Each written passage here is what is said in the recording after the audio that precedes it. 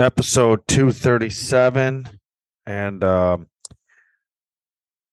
been waiting for 7 minutes now for Craig to get off the phone. He's on the phone. I'm watching him pace around on the monitor here. I wish everybody could see this. And then Gio's supposed to join us, but I'm waiting on him too. I actually wonder if the two of them are on the phone with each other. So yeah, I'm kind of flying solo here, just watching Craig walk around because I just want to get this shit started. So he's still pacing around. Oh, here he comes. Here he comes. Tough walking up to the computer. I mean, his microphone's muted, but he's got a heated conversation going. Oh, here he comes. See if he says it. See if he even knows it's recording or not. I hit the record button. Where's Gio? I don't know. I thought you were on the phone with him, actually. I no idea who you were on the phone with. I just got sick of listening to it, so I hit mute. I can mute you from this side because I'm the host of the meeting. Yeah. I don't fucking tell the guy. I'm like literally just about to jump on a pod right now, and then all of a sudden he goes on this fucking speech, and I can't even stop him. I'm like, well, I don't know about that. I heard you doing most of the talking. I literally have been sitting here since 8:30. No joke. Well, that's your fault because I've been sitting here since 8:30. Yeah, sorry, I had a meeting at 9 that ran. That's fine. Late, no, so I jumped off. 9:30 is fine, but I don't want Craig sitting here saying I've been sitting here for an hour. No, not an hour. It's actually I've been here for an hour and 10 minutes, but not that he's counting. Is everything all right, Craig? This is 2 days in a row. All right, Craig. If you're going to be late to the show today, Gio, if you're going to be late to the show today, don't waste my time with any more small talk, okay? Holy fuck. Listen I do not, I'm not even kidding. Halo boy over there. It's like you got this big fucking halo over your head. Look at me, how fucking great I am. Shut the fuck up, man. You're fucking late all the time. So he is the producer. He's the producer and host of the show. Editor. He's fucking everything. Okay, yeah. Believe me, he's everything. He can, and I'm okay with that. Did you want to know something? God, I love having full control of the editing because I look out for myself on this show. Of course you do.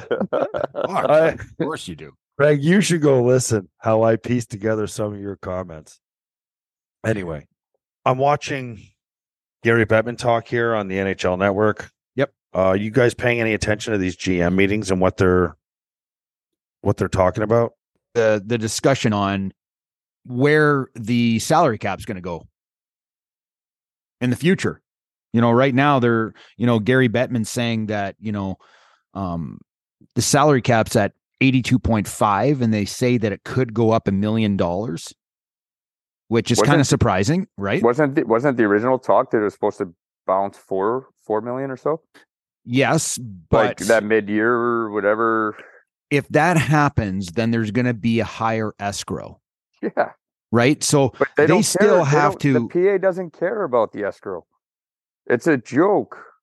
The PA doesn't care about the escrow, or the NHL doesn't care about the neither. Well, the NHL doesn't care because they're guaranteed their 50%.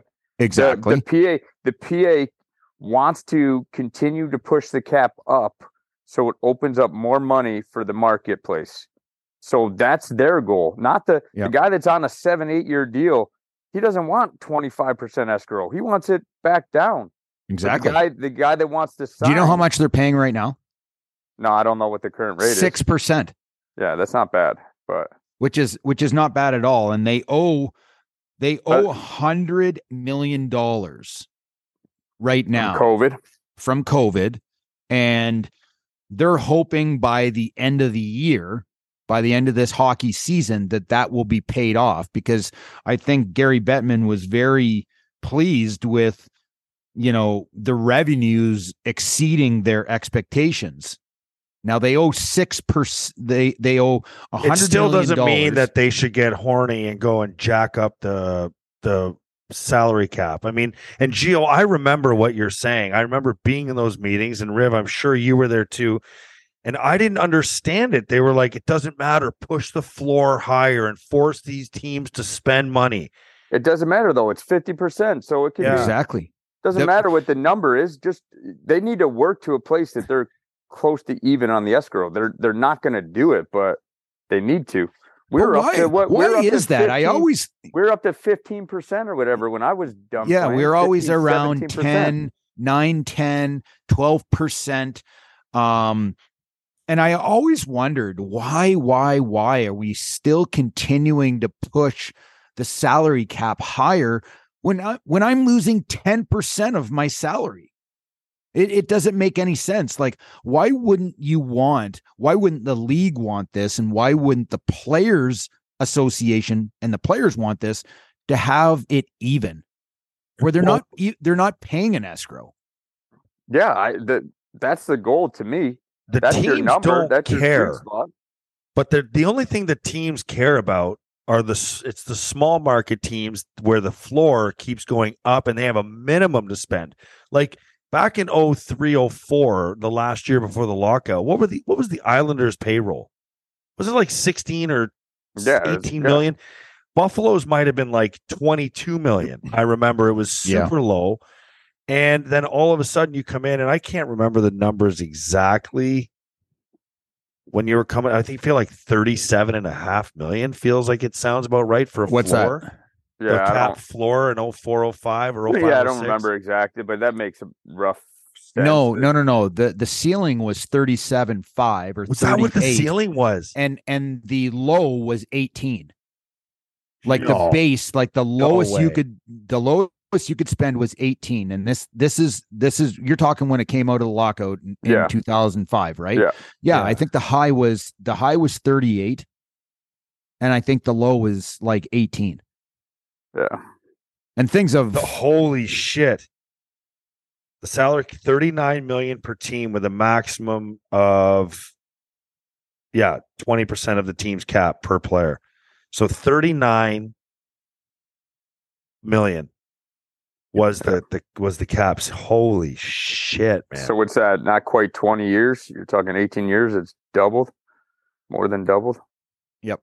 And I think it'd be a lot higher if COVID wasn't the there. NHL didn't go through COVID, and starting in 2019, you're looking at what, 3.5 years later. I think we're the teams are spending $82.5 million. If the NHL hadn't gone through COVID, those numbers would be 95. What's your bottom number? 60 something? 60? Yeah, 62, I think. Yeah. So I think, Petey, the majority of teams want that to go up. At least the GMs, for that matter. They want flexibility. Yeah, but I'm sure owners don't. Don't disagree. But I don't know what's the revenue sharing on those.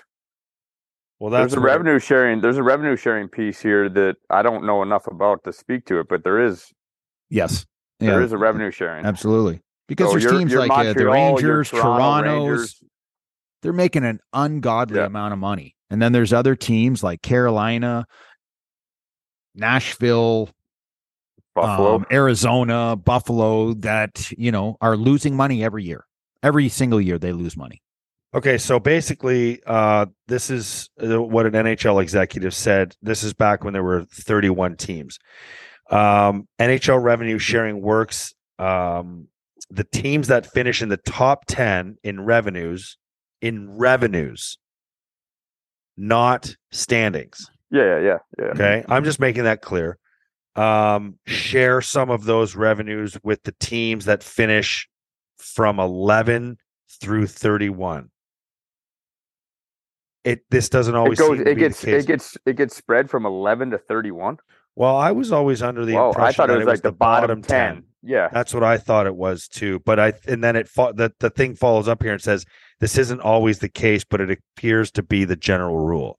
So I was under the impression top 10 teams share their revenues with the bottom 10 teams. But I also felt, and we should probably dig into this, but I also felt like you had to qualify.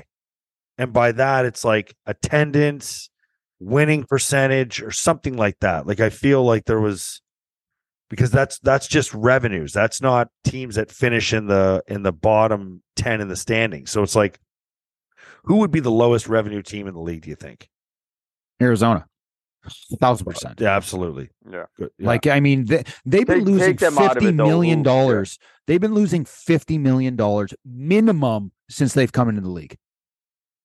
How that organization is still in the league is beyond me. How the players have not stood up, how the NHLPA has not stood up and said, this is not working. We are losing money in this city. We can move this franchise to a different spot and not be in the red.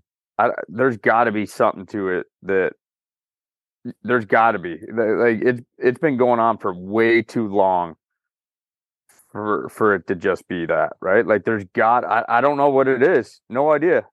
But what other explanation would you have if you're the PA? How do you continue to let this go on? You know what I mean? Like, what's the justification behind it? Like, how are they talking to the players and justifying? It has something to do with Gary Bettman, man. Obviously. Like, like this team has survived longer than any marriage would have.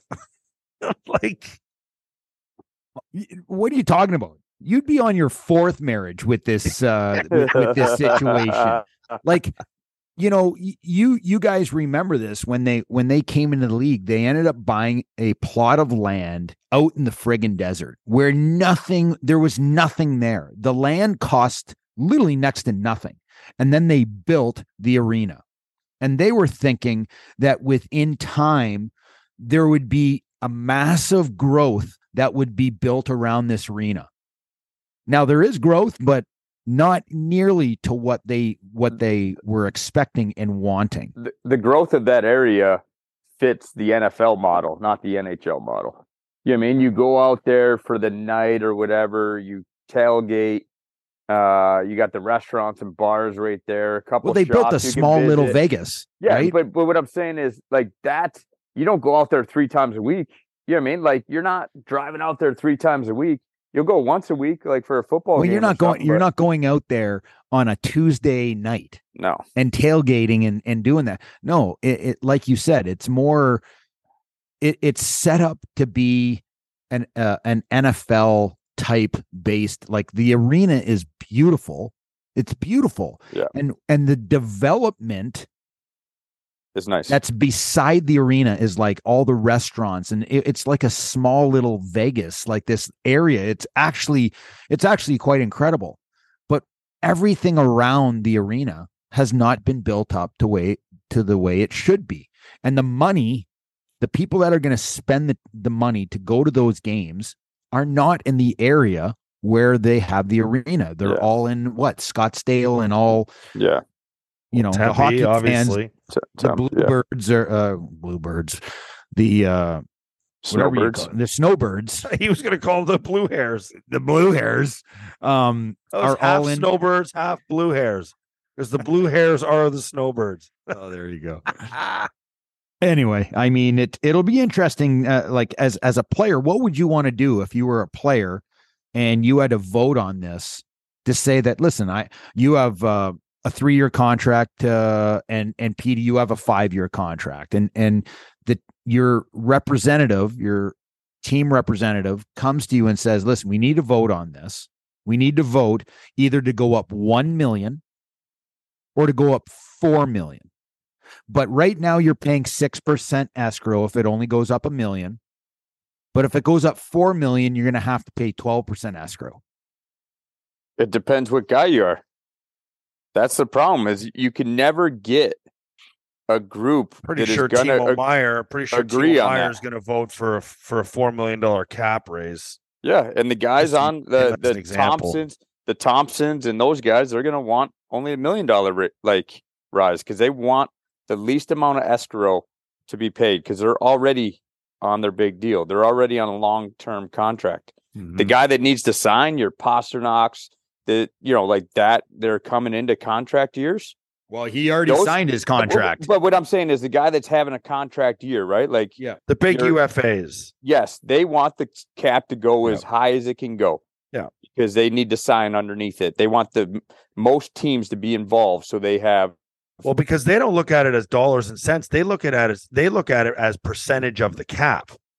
Yeah. Right. So they're not looking at it going like, oh, if the cap goes up, $4 million, I'm going to get two of that. They're just saying like, oh, if the cap goes from 81 to 85 and I'm getting 15% of the salary cap, well, what's 15% of $4 million? It's another $600,000. I mean, I know it doesn't sound like a lot to a guy that's already getting 9, 10, 11. I think 12, but I think when you talk about this too, Petey, you're talking about the guy that makes all the money. You're talking about the big guy, the guy that's going to sign for the 10. Well, fuck, you say it all the time. Stars over Kansas. So, but here's the thing. That guy is not the only guy that wants the salary cap to go up $4 million. You're going to want like a Tyson Jost, okay, who needs to sign a contract this year, who's making $2 million right now. He's going to want the cap to go up. No, not really. Not really. Yes, he does. No, because anyone that needs to sign wants. There might not be the money left for him. Oh, well, what are we talking about? We're talking about league minimum? No. What I'm talking about is he needs a spot. His money's already. He needs a contract. He needs a contract, but he needs to earn the spot. Like his contract's not going to be a difference maker for a team. Let's say, well, if we're talking about like an Ilya Mikheyev, who that absolutely is years, that mid-range guy, that $2 million, $3 million guy. Yeah, but that's not the Jost. guy but what I'm saying is that's the guy that is phased because he's going to get screwed. Stars over Kansas. You just said it. Yep, the team that is the cap. At the cap, they can't spend money, $2 million on a player. They have to spend the league minimum to that type of player. So what I'm saying is, I think Jost was just a bad example. Yeah, whatever. I'm just Jost was a bad example. Why is that a bad example? Because every team's he'll get a spot because he's going to be willing to take $750,000 or $800,000. Like that's the only way he's going to get a spot. He's coming off a $2 million salary. Give a shit. So was Ivan Rodriguez, whatever you called him. He went from fucking $2 million to $800,000. Like Tyson Jost, if he gets $2 million to play on this fucking team next year, bye. So he's playing to stay on a one-way deal. He's not playing to make 2.5 or 3 million. He's not getting that much money. But a guy, I understand what you're saying though. I definitely see what you're saying. That's why I used a guy like Ilya Mikheyev, who went from the Leafs to Vancouver, who made like $4.5 million. Mm-hmm. That's the difference right there. A guy like Pierre Engvall, he's going to want that kind of guy. Sorry, Go ahead. Yeah, listen. I mean, I what I'm trying to get at is the Pasternaks and the Timo Meyers do not have to worry because they are going to get their $9 million. Pasternak just signed for $11 million. Okay. The guys that have to worry in this situation, whether the cap goes up or stays the same, if the cap stays the same, it's going to affect your third, fourth line guys, your fifth, sixth, and your seventh defenseman. And those guys are the ones that are going to be shaved. They're going to be getting the pay cut because there's going to be a larger pool of players because people are not going to want to sign Tyson Jost to $2 million. So because the salary cap doesn't go up and it only goes up $1 million, the big guys are going to sign their money and then there's less money at the bottom level.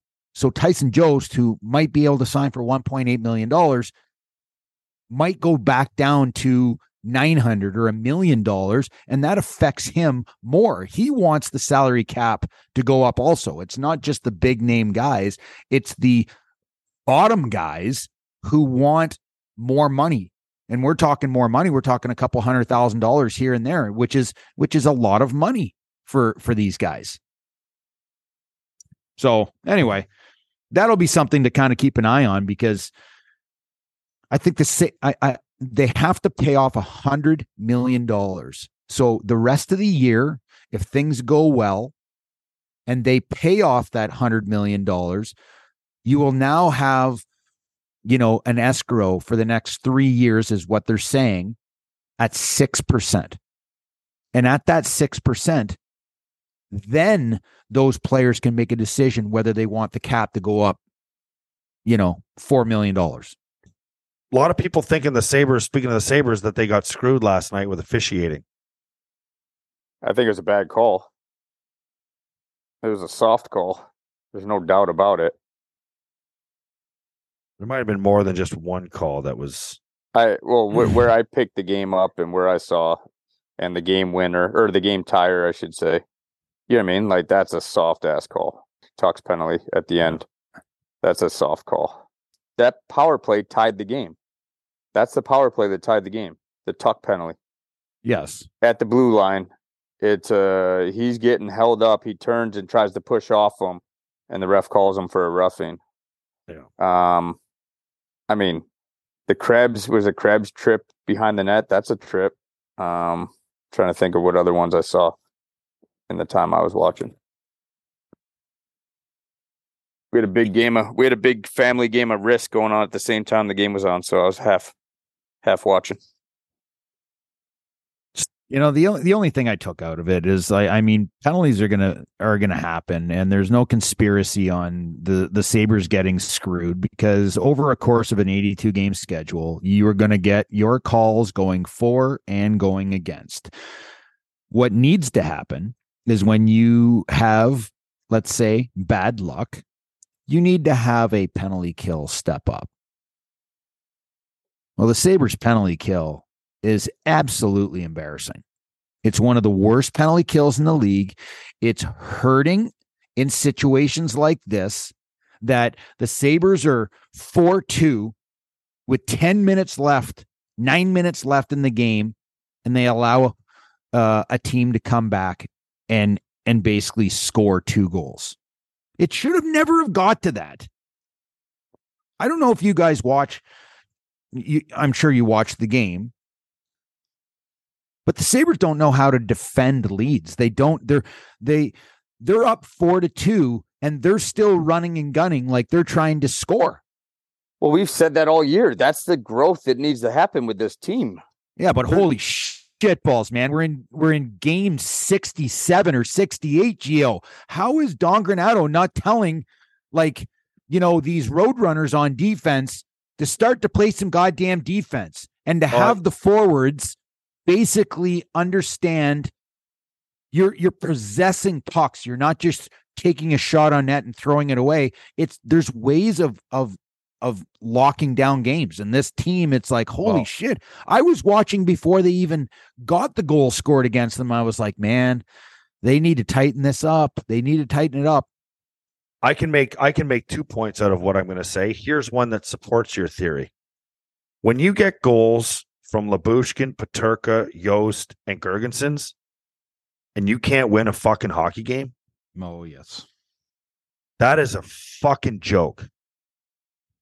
That's not a good thing. I'm fine. I'm fine with the big guns being left off the board. I don't think it's not a good thing. I just think it shows where the team's at and why they're scrapping and clawing right now for every point. These are the exact same reasons that that the team is where they're at, right? Is because they have a high scoring team. They don't defend well. We've said it before that they need defense and goldtending. Kuznetsov's third goal. Yeah, that's make it 4-3. Are you freaking kidding me, man? Yeah. That's a bad goal against. That needs to be stopped. It's terrible. So we've been saying it. So this is a prime example of why they're in the situation they're in, is because of how they play, and that it is just try to track meet it, outscore the team. Well, as things tighten up and you play playoff teams and play hungry teams, it becomes harder and harder. And so it's not a surprise the way the game went. And Petey, I think what you're going to say is that you had secondary scoring finally, correct? Is that what you're going to say? You had and you didn't just have secondary scoring where they chipped in with one. Exactly. Your top guys had zeros across the board. Yeah. Your top line had zeros across the board. And you had 4 goals from uncharacteristic places in games like that. So I could say two things. One, your team is so terrible defensively that you can get secondary scoring 4 times from your uncharacteristic scorers, and then let in 5. But not only that, where are your stars in a game like this? Yeah, I mean that's the classic playoff mentality, right? Well, Your listen, stars, I mean, your top Thompson guys have to and be Skinner your top guys. and Tuck were buzzing at times. They didn't score offensively, but they were buzzing. The Cousins, Quinn, and Paterka line they were buzzing at times. They did some good things. And we talked about this. We talked about in order to make the playoffs, you need to have the secondary scoring. You can't just rely on the number one line. So that happened last night. The Sabres get up to a 2-0 deficit right away, playing fantastic. They end up taking a penalty. Shit happens. No problem. Let's just kill it off. We'll get right back at it. Are you fucking kidding me right now? You're one of the worst penalty kills in the league, man. Like, figure it out. Well, who's teaching them the penalty kill? I don't know because I'm looking at the last penalty kill and it's just like, I'm like, where are these guys? Where are these guys on the ice? I don't understand why Labushkin's in the corner trying to take a guy and you got Owen Power who's way up on a man. They're aborting the most dangerous area of the ice, which is the front of the net, which is exactly where the puck was. Ovechkin makes a one-touch pass to a guy in front. They tip it and they get a rebound. I'm like, why? What? Well, same thing with Jamie Benn goal, wide open in front of the net, pass from behind the net against Dallas. But even beyond that, they end up scoring another one. Tyson Jost rips one bar down. It was an absolute beautiful shot. They go into the second period. They're up 3-1. Okay. It happens. But I'm thinking to myself, like the Kuznetsov goal in the third period is an absolute game changer. This has to be, I went over it, rewound it 10 times, and it has to be saved. There's no excuse. But beyond that, my irritation is how they play the game when they're up 4-2. I'm watching this team like, holy shitballs, man. Owen Power's flying around like he's a rover, not a defenseman, but he's not a forward. He's a rover. And he's up the ice. He's crisscrossing around the fucking, it's like, what the, just fucking stay in your lane, man, and play defense. We're up 2-0. We don't need another goal. We need to defend. We need to be in the right position. I saw forwards receive pucks, skate down over the offensive blue line, and take a shot on net and miss the net.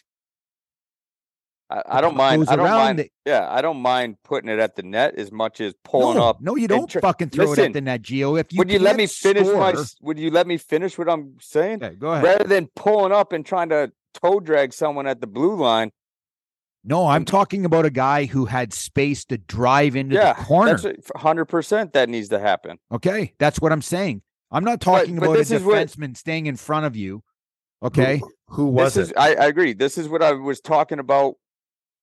The Power situation is exactly why I wouldn't pay him your $9 million yet. Is because he needs to learn how to defend. He doesn't defend. So this team, it's been the Achilles heel all year. Well, watching him play last night, defending leads. Watching him play last night, his ability to make small area plays is just absolutely uncanny for a big man. I don't disagree with you. It's incredible. But the problem is, I don't know if they are telling this kid, you are going to change the way you play when we are up 4-2, because it's not about Owen Power fucking flying all over the ice, crisscrossing and this, that, and the other. And he's not the only one. He is not the only one. So all I'm saying is, like, it's understanding how to win games when you're in a situation. You're up 4-2. Play a structured style that is going to lock down that 4-2 game. Like you look at the goal that Ovi scored.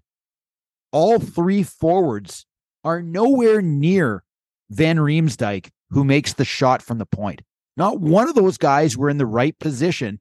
That player, Van Riemsdyk, should not even have got the shot off, because we should be in a structured situation all the time with 10 minutes left in the game. It should be just simple to lock games down. And it's like you're sitting there watching this game going, holy shit, man. I think you gotta look at how they started the third period. They didn't touch the puck for the first 2 to 3 minutes of that period. Literally, it looked like a power play.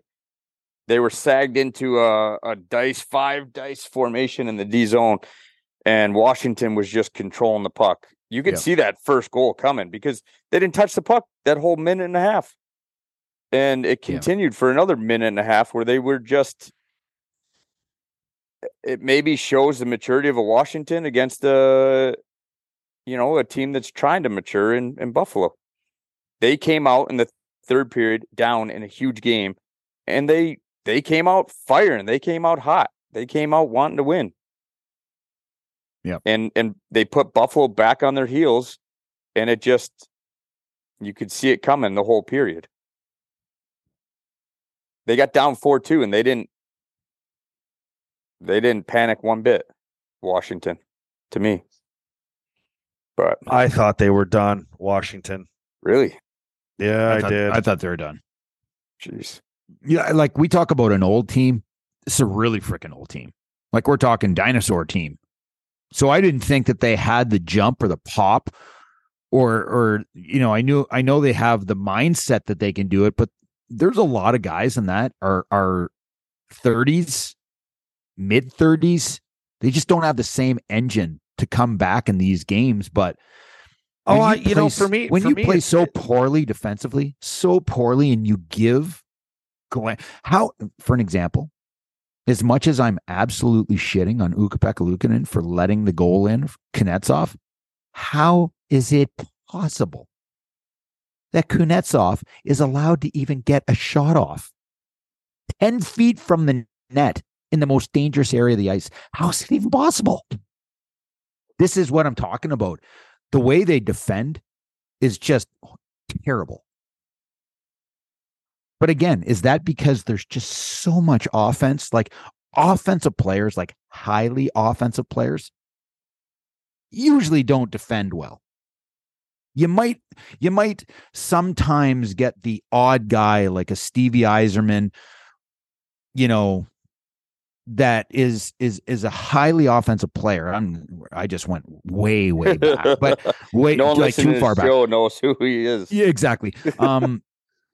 But to be able to have certain guys that you can have on the ice to make sure that you're winning these games. I mean, right now that was a point that was needed, and I easily think with just a different mindset, they can lock these games down. Right now, like I said, I just saw far too many guys playing. Well, that's personnel.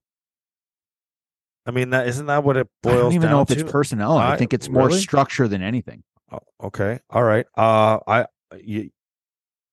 Really? I sometimes you just have to look and wonder if, and again, this is not, I shouldn't be the one saying this, but I'm going to say it. You have to just look and wonder if the players are smart enough, hockey IQ wise, to figure it out. I think that's the young players. They're so damn skilled.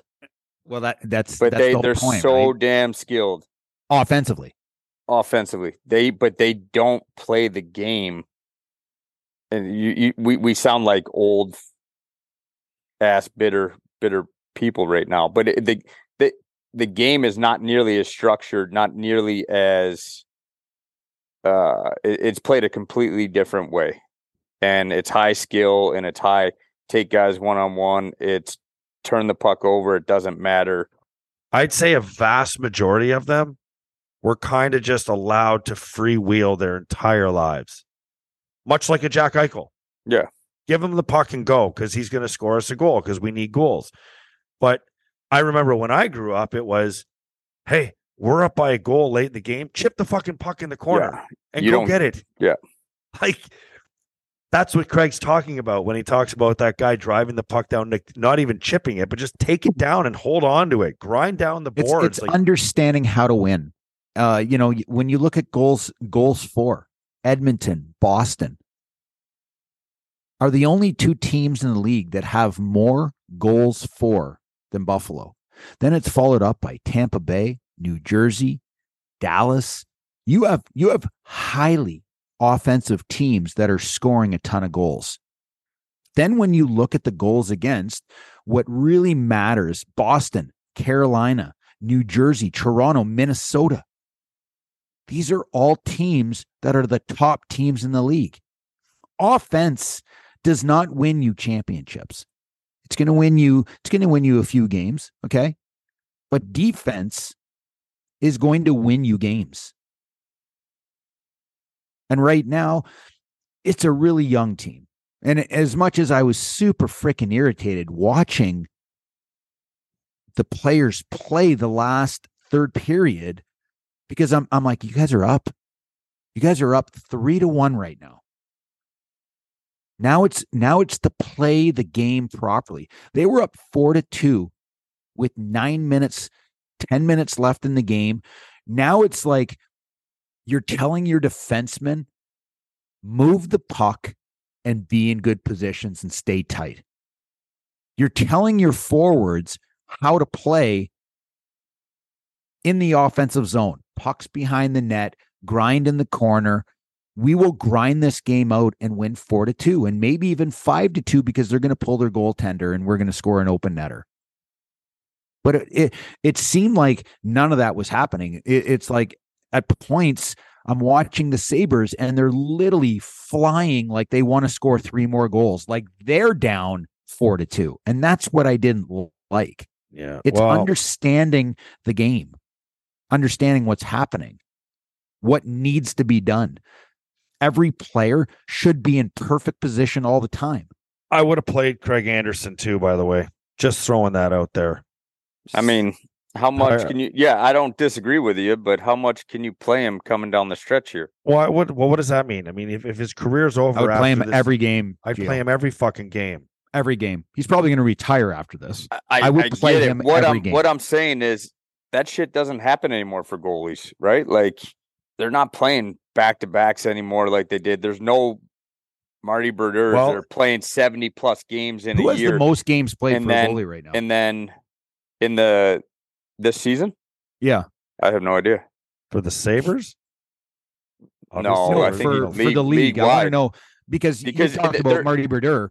He was playing 70. Nobody. Yeah. I'd say that 50 would be the tops. Like if a goalie hits 50 this year. 52. Jordan Binnington has 52 games playing. Ottinger has 51. Sorokin has 51. Hellebuck has 51. Vasilevsky has 51. So you would think that those guys will probably play they'll be in the another 60s. nine. Yeah, nine they'll or, be in the early 60s. But that doesn't happen anymore. Brodeur playing 75 games and then going and playing 20 playoff games. You know what I mean? Like it just So that's my point to how much are you going to play him down? Marty Brodeur he had to make 18 saves a game. So like holy jumping. He could have played all 82. How no doubt. I don't want to get into that. How many games has Anderson played this year? 23. You're going to have him play the last. You're going to have him play the last 20. No, but he just beat the Leafs 2 nights ago. He had a day of rest yesterday. You're telling me he can't play last night? But their schedule is so damn tough. Okay, you know what I mean? Like, who cares? I'm just saying he's. I don't understand. Like, why? What's the experiment? You know, you have. I don't know. Anderson could have played. Anderson could have played. Hold on a second. Okay, yeah. I mean, you could have played Anderson, and then you could have come back with Uka. No, you played Anderson you played Lucan in New York. You played Anderson in Toronto. Why would you not play Anderson in Washington? Play till you lose right now. Because then you have a day in between, and you can play Anderson again in Philly if you win that game. Yeah, I would be playing Anderson 3 out of 4 games. Yeah. The rest of the year, he's got to play. Man. When he's in there, man, I'm going to tell you that the he's making the saves. There's a energy to having a true number one goaltender in your net. You guys know that. Even if he's not the true number one in terms of capabilities at his age right now, he still has the history of it. But he is the true number one. I know he is. I understand like Ukko-Pekka Luukkonen is still trying to find his game. He's young. He's 23 years old. Okay. I think that most Kuznetsov goal makes the whole fucking team go, oh my God, here we go. We got, how the fuck does that go in? And then they get one and they make it 4-2, but then it's 4-3, 4-4. It's like, no way. No. These games are too important to be tinkering around and experimenting. Let me ask you this. Do you think Kevin Adams will be making a move for a goaltender next year? Yeah. Ooh. I didn't see that coming. Really? Well, I'm under the impression that it's going to be Luukkonen and Comrie next year. Absolutely freaking not. I've said it all along. That's a huge piece for the next 3 years. You got to get someone minimum the next 3 to 4 years. So that's why I say he would look to make a move. Sabres are in an interesting spot with goalie because if they go and do that, what's that going to do to Devin Levi? Nothing. That's waiting for Levi to be the guy. But you don't think that'll piss him off and let him go back to college for another? No. Come on. No. How many years does Devin Levi realistically need in the American Hockey summer, League? And then he needs at least a year and a half in the minors. And then he comes up that second year, plays some games, and then if he's ready, then he's ready. But I don't know.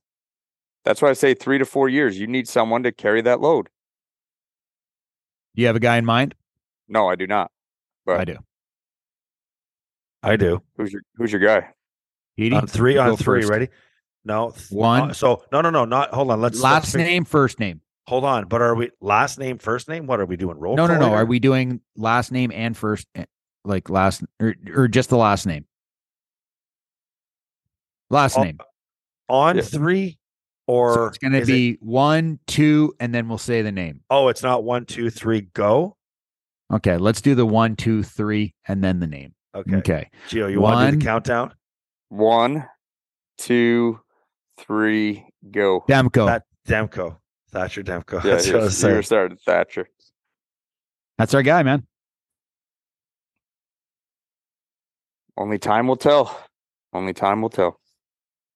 That's all you got, Gio? Like you? That's what. No, Gio knows something. He's a BC guy, is he not? We've talked this shit out of that. That you need to identify a goalie, and if that's the guy that they've identified, then go get him this summer. Only time will tell whether they're 27 years old, Gio. 27 years old. Starting next year, he has 3 years at $5 million, which, as far as I'm concerned, is chump change for a number one goaltender in this league. He's been in Vancouver for 4 years. His numbers are not great, but he also has not been on a real strong team in Vancouver. Like, he is a true number one. Do you not agree? And Alex Tuch played 2 years with him at BC. Ooh. So I'm sure there's still communication there too. Like, hey, we need a goalie. You should come to Buffalo. They would fucking love you here. Yeah. Interesting. I do believe that, Craig Anderson's been awesome. And I think Craig Anderson, I would have to think that at age 42 that he's probably going to pack it in. And this team moving forward into the next season, I think there's a lot of really positive shit, man. I mean, awesome. There needs to be some changes to the lineup. Okay. There needs to be changes. Okay. Not a lot, but I'm going to tell you right now, they need a goalie. They need a goalie that is a true number one. And I don't want to hear one goddamn word about frickin' Devin Levi from anybody, because he is not ready. Hey, Gio. Goaltenders typically take a lot longer than players do. Hey, Gio. Are the Sabres getting in or what? To the playoffs? Is that what you're saying? Well, is that what you're asking? Some of them can't get into the bar, so I'm not talking about that. I as much as I would love to see them in, I don't think they do.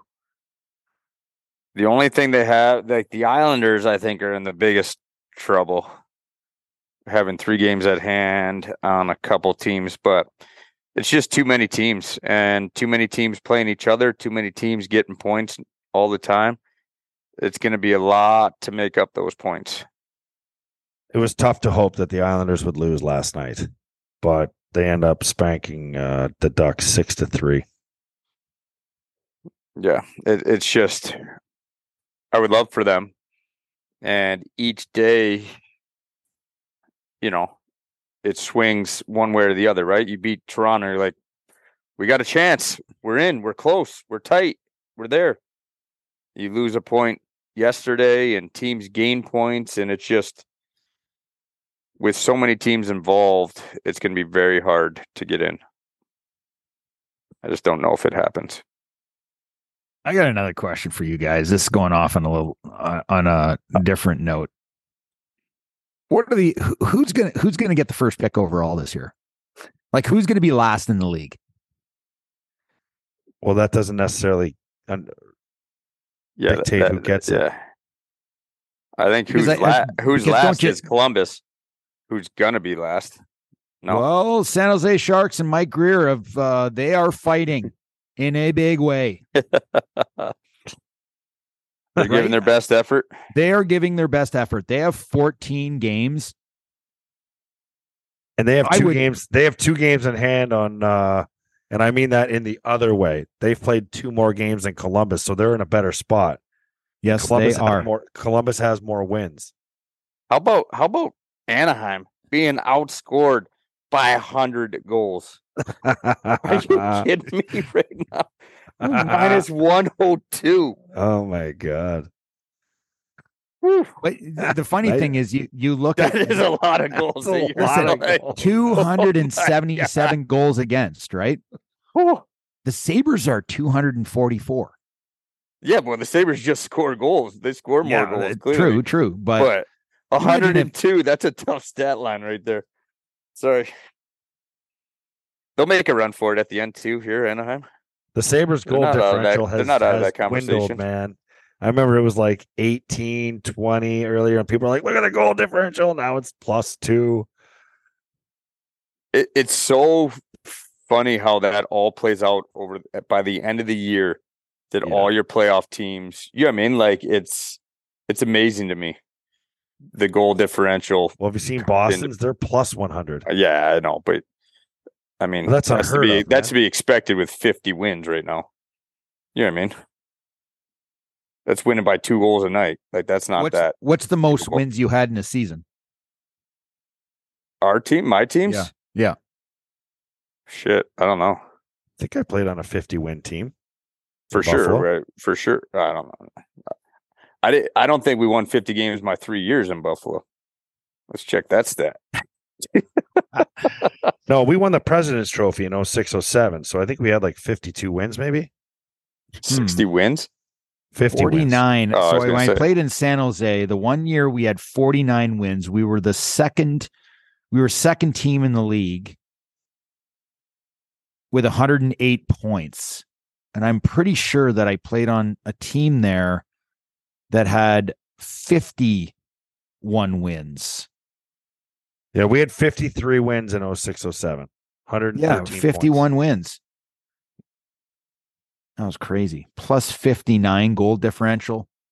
And we won a lot, man. Like, so for Boston to be at 50 wins already in 66 games, it's insane. They must feel like just like a fucking freight train. But again, we talked about this the other day. Like, how do you, if you're Jim Montgomery and you know the type of team that you have, I don't think they're really too worried about records or, the most wins or whatever. It's all about it. It is literally win the cup or bust for Boston. Do you not agree? Yeah, I think year you're having. Yeah, for sure. How do you go, in the next, what do they have? 15 games left or whatever. What do you do with that team? Do you sit Patrice Bergeron for a few games? I know that Brad Marchand's been banged up a little bit this year. And he's older, like he's 34 years old. Do you start to sit some of these older guys just to make sure that they're ready for the playoffs? I don't think so. I don't think you sit. You know how you're wired. You want to play every game. You're used to playing every game. I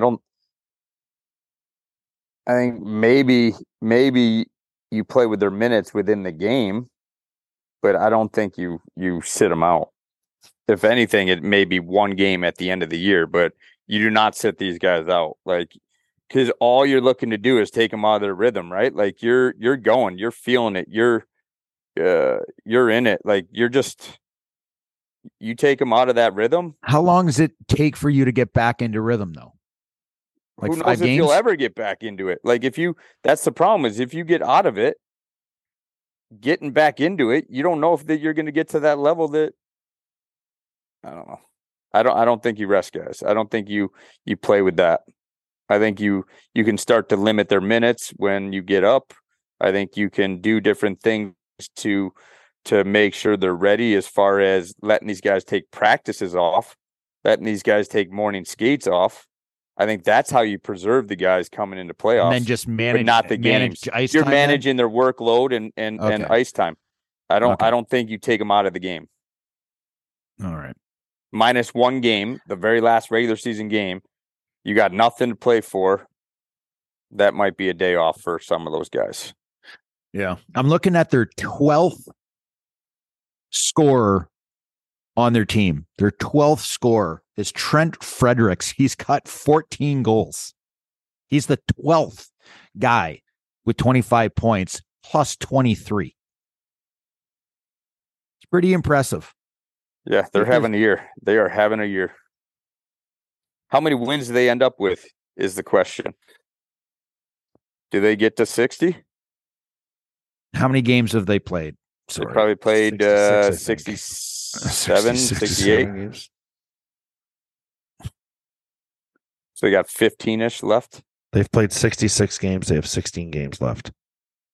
I would think absolute minimum, and I mean minimum, they will have 10 wins out of the 16. What's the most? 62, right? By the Red Wings in 01-02 or something like that? I think so, yeah. I think 62 wins is the most. Wow. It's I mean this team is so impressive. It's almost crazy to think that all these guys are on one team.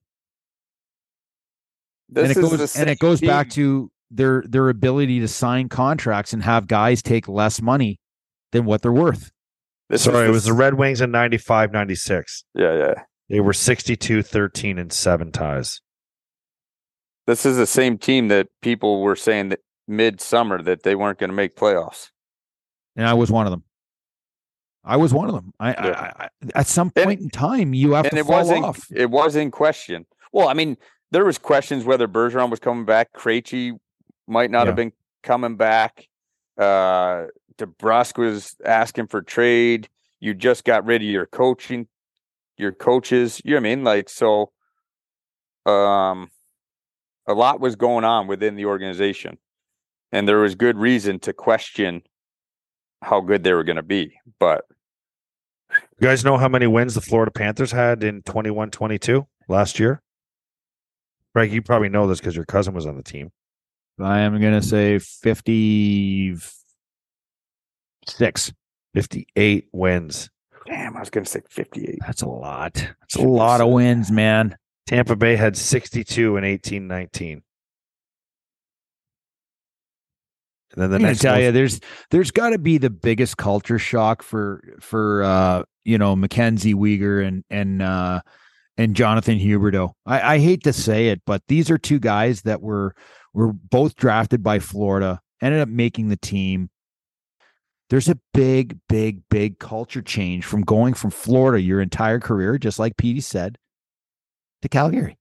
I mean, it's just like it's culture change, and it's where the team is at too, right? Like, it's not just weather. I mean, it's this same culture shock I went into from Montreal. We're a conference final team coming to Buffalo. You know what I mean? Like, bottom of the league. Like, it had nothing to do with weather. It had to do with where the organization is at the time. So Calgary is in a mini transition right now. But they weren't in a transition last year. They lose Goudreau, but they lose Tkachuk. Yeah. And you bring in Kadri, you bring in Huberdeau, you bring in Mackenzie Weegar. I mean, you're bringing in some pretty friggin' good talent. But now they have to mesh. Now they got to find their way. That's right. They're not out, though. And they're a team that if they can weasel, and I mean weasel their way in, they might be built very well for the playoffs. They have a goalie if he plays well. They have physicality. Very good goalie. They have snipers if they can get their heads out of their asses. Like, that's a team where if they limp in, they can make a run. Super dangerous, man. Absolutely. It wouldn't be a team that if I was Dallas, who currently is sitting first in the Central, but that could change because holy jumping, Minnesota's right there too. And then you have in the Pacific, you have LA and Vegas. Vegas sitting at the number one. Vegas and Dallas should be very look at it this way. Calgary plays tonight in Vegas. Okay. You also have Boston in Winnipeg. So if Boston can beat Winnipeg and Calgary can beat Vegas, now you're looking at a 3-point difference, and the only team you really have to worry about is Nashville. Yeah.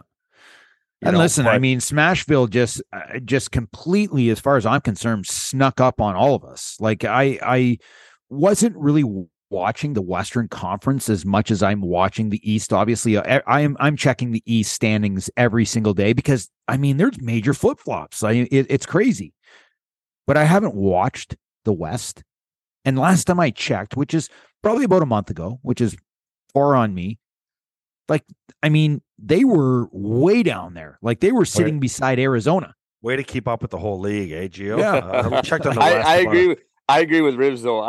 Anytime I'm checking standings in the morning, I always gravitate to checking the East. And I sometimes don't even scroll down to see what the hell is going on in the West. So I'm on Rivs' side. I'm not even listen. You know what I'm doing, Gio? I'm not even checking out the wild cards race in the West because I don't give a shit. I'm checking out to see who's going to be the bottom feeder. I'm checking to see, is it San Jose, Chicago, or Anaheim that's going to make a run for Connor Bedard? Do you understand how massive, and I mean massive, this kid is? And his time and the goal scoring and the point producing and everything that he's done for the World Junior in Canada and this, that, and the other, this guy is shredding records beyond McDavid. All right. Am I saying he's going to be McDavid? I'm not saying that. I'm just saying this guy is the real deal that will change the course of your franchise. So should we end this show with a draft sim? Yes. I want Mike Greer to get Connor Bedard so bad it would be incredible. So Arizona 6.5, Montreal 7.5, Philly. You can't have him go to Arizona. What a nightmare that would be. Can't have him go to Arizona. You can't. If that ball comes out, they're putting it right back in. There are two teams I want him to go to. I want him to go to Philly, or I want him to go to San Jose. I want Briere to end up with him, or I want Greer to end up with him. Nope. Sorry, Danny B. I am not going there because the Philadelphia Flyers a few years ago went from 14 to 2. Now they end up screwing up that pick because they picked that Well, let's hold on a sec. We attacked you want him playing for Torts? He had a bad concussion as an 18-year-old. They didn't necessarily screw it up as much as they did. They developed him incorrectly. Yeah. He should have gone back to junior. Didn't he have a shoulder issue too? Right after shoulder concussion. Yeah. He's been banged up. Injuries, They should have sent him back to junior, and I think he came out of junior and went number 2 after a major injury in junior. Yes. In his okay. draft So year. bad choice of words. Billy fucked bad that choice up of words. for Nolan Patrick, not Nolan Patrick. Yeah.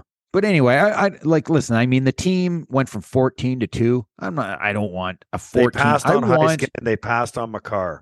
You know what I like about Arizona? Know what I like about Anaheim, Chicago, San Jose, and Columbus? These teams, and I'm going to tell you this, I agree with Gary Bettman. He's saying these teams are not tanking. I'm going to tell you, they're not tanking, man. These teams are not tanking. I'm watching Chicago play the other night, and they go and shred the Boston Bruins 6-3. They beat the Leafs. Is flying, man. Yeah, they're beating good teams. Okay, here's the draft sim. Gio's got to go, man. Gio's got to wax. Okay, come on, San Jose. Come on, San Jose. Where are you getting waxed today, Gio? The Treasure Trail? I got my Manscaped, bud. Come on. That's right. That's right. A little free advertising there for Manscaped. Yeah. Here we go. Oh, no. Oh, yes. Arizona. Show me. Show it or I'm not. Arizona did not move. Philly dropped 1-6. Anaheim dropped 1-5. San Jose dropped 2-4. Columbus dropped from 1-3. Chicago went up from 3-2. Who's that leave? Vancouver. Nope. Montreal. Number 1 pick, Montreal. Wow. Would that be a spot? I'll tell you right now, there'd be a celebration for a month in this family. Like, my son Nate is literally the biggest diehard Montreal 100%. Fan right now. I do not want him to go to Montreal, although that would be an incredible spot for the league. Yep. Could you imagine market the shit out of that kid there for the league? Wow. That's the last fucking place I want him.